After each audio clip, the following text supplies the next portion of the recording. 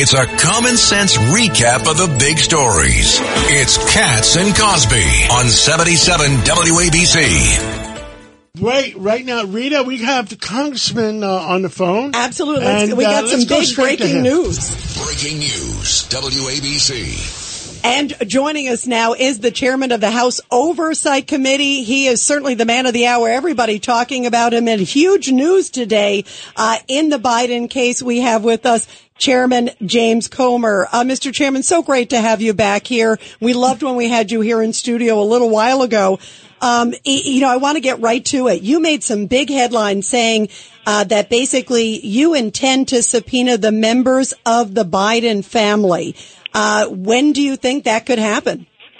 Well, I think we've been working towards making a case for several months that will actually win in court.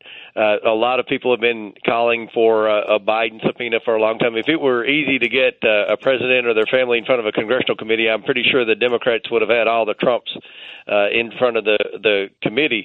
But what we've done is we've laid the case out that there have been many crimes committed by the president's family, and with the most recent transcribed interview from Devin Archer, we prove that Joe Biden hasn't been truthful with his knowledge and communication with these people.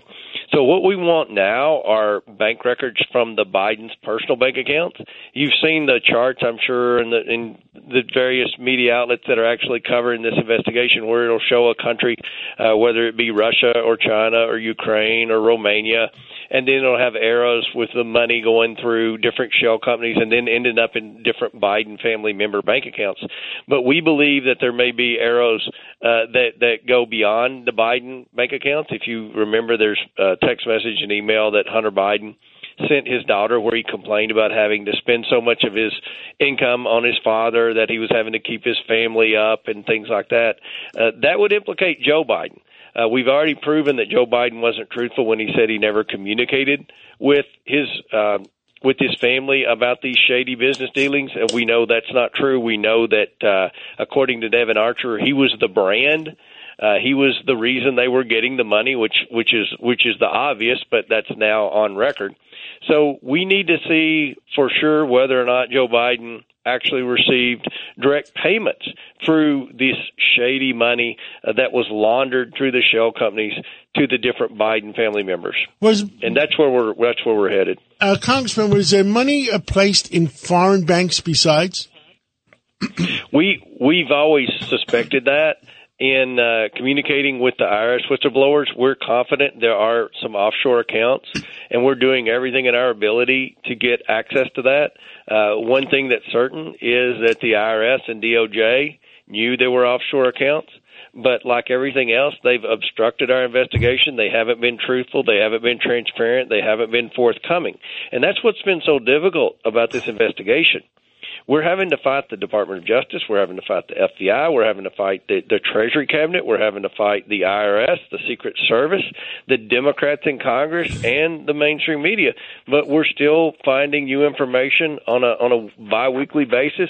And I think we put together a pretty solid case as to why we need to see Biden personal bank records, because all of this laundered money ended up in the different Biden, in at least 9 different Biden personal bank accounts. And then you have the communication with Joe Biden and these people, these bad actors that were sending this money, as well as the communication between Hunter Biden and his daughter, where he said he has to give his dad half his income. Yeah, there's a lot of stuff there. Everybody, we are talking to the chairman of the House Oversight Committee, James Comer. Congressman Peter King, you have a question for him. Hey, Chairman Comer, great to talk to you again, and really congratulations on the great job you're doing. You mentioned the Democrats in Congress. Are any of them willing to break ranks at all? Do you sense any weakness on their part? Not that they're getting, let's say, more religion, but just the reality of the charges building up against the Biden family. Peter, all I've seen from Democrats in Congress is a continual effort to defend the indefensible. And the indefensible is that we have a president of the United States whose family was peddling his rear end to our enemies around the world.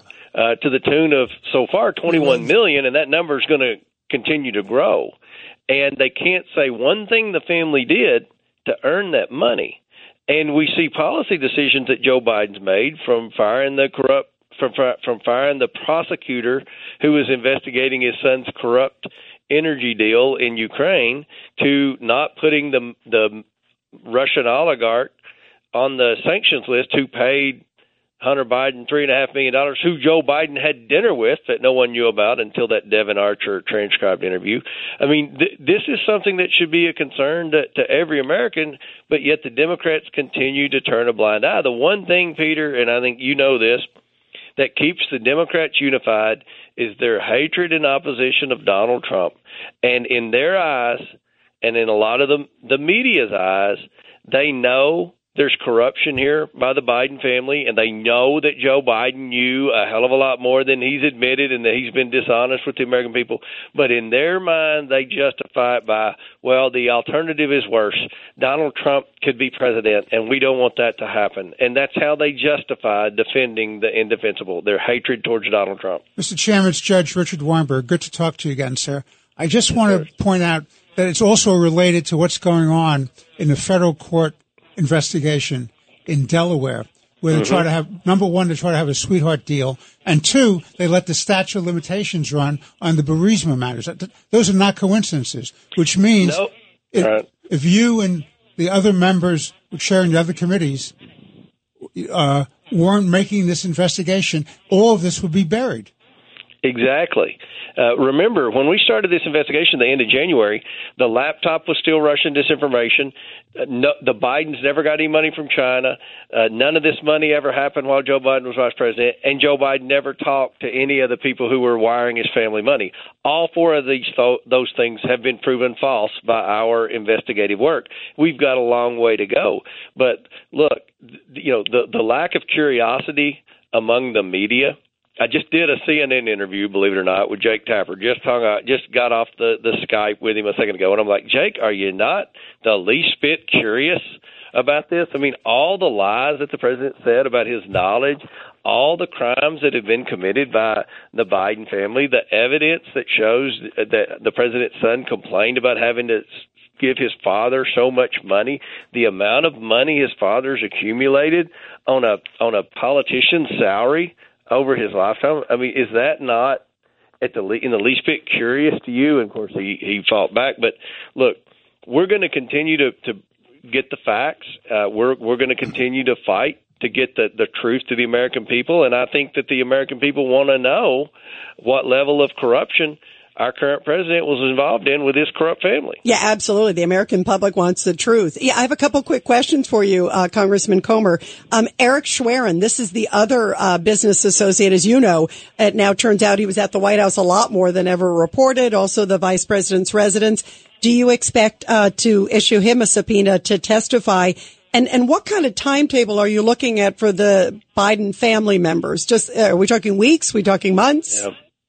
Well, we're moving as quickly as we can. Again, people like Sherwin and Devin Archer and others that were involved in the shell companies and in the bookkeeping, they've been approached by the Biden legal team and told them that don't cooperate with the House Oversight Committee. You're going to implicate yourself. You're going to incriminate yourself.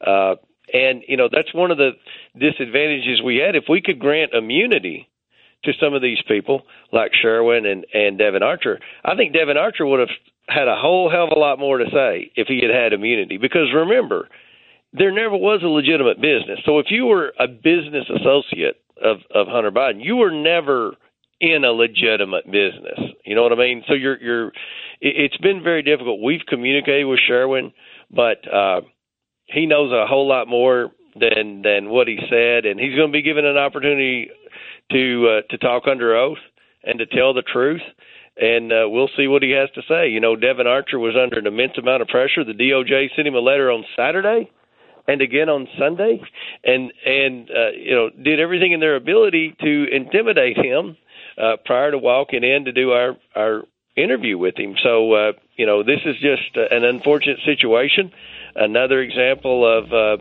a government that's out of control, and we're going to continue to keep fighting and getting answers. Where do you stand on impeachment inquiry? There's a lot of talk about that. Real quick. I strongly support it. I've been in constant communication with McCarthy and Jim Jordan on this issue, and I think that that's where we're headed in September. Wow. Well, thank you. Congressman James Comer, you got to come back in again soon here in New York, and also always love having you here on the show. Thank you. Thank you so much. Thank you, Chairman. Thank you.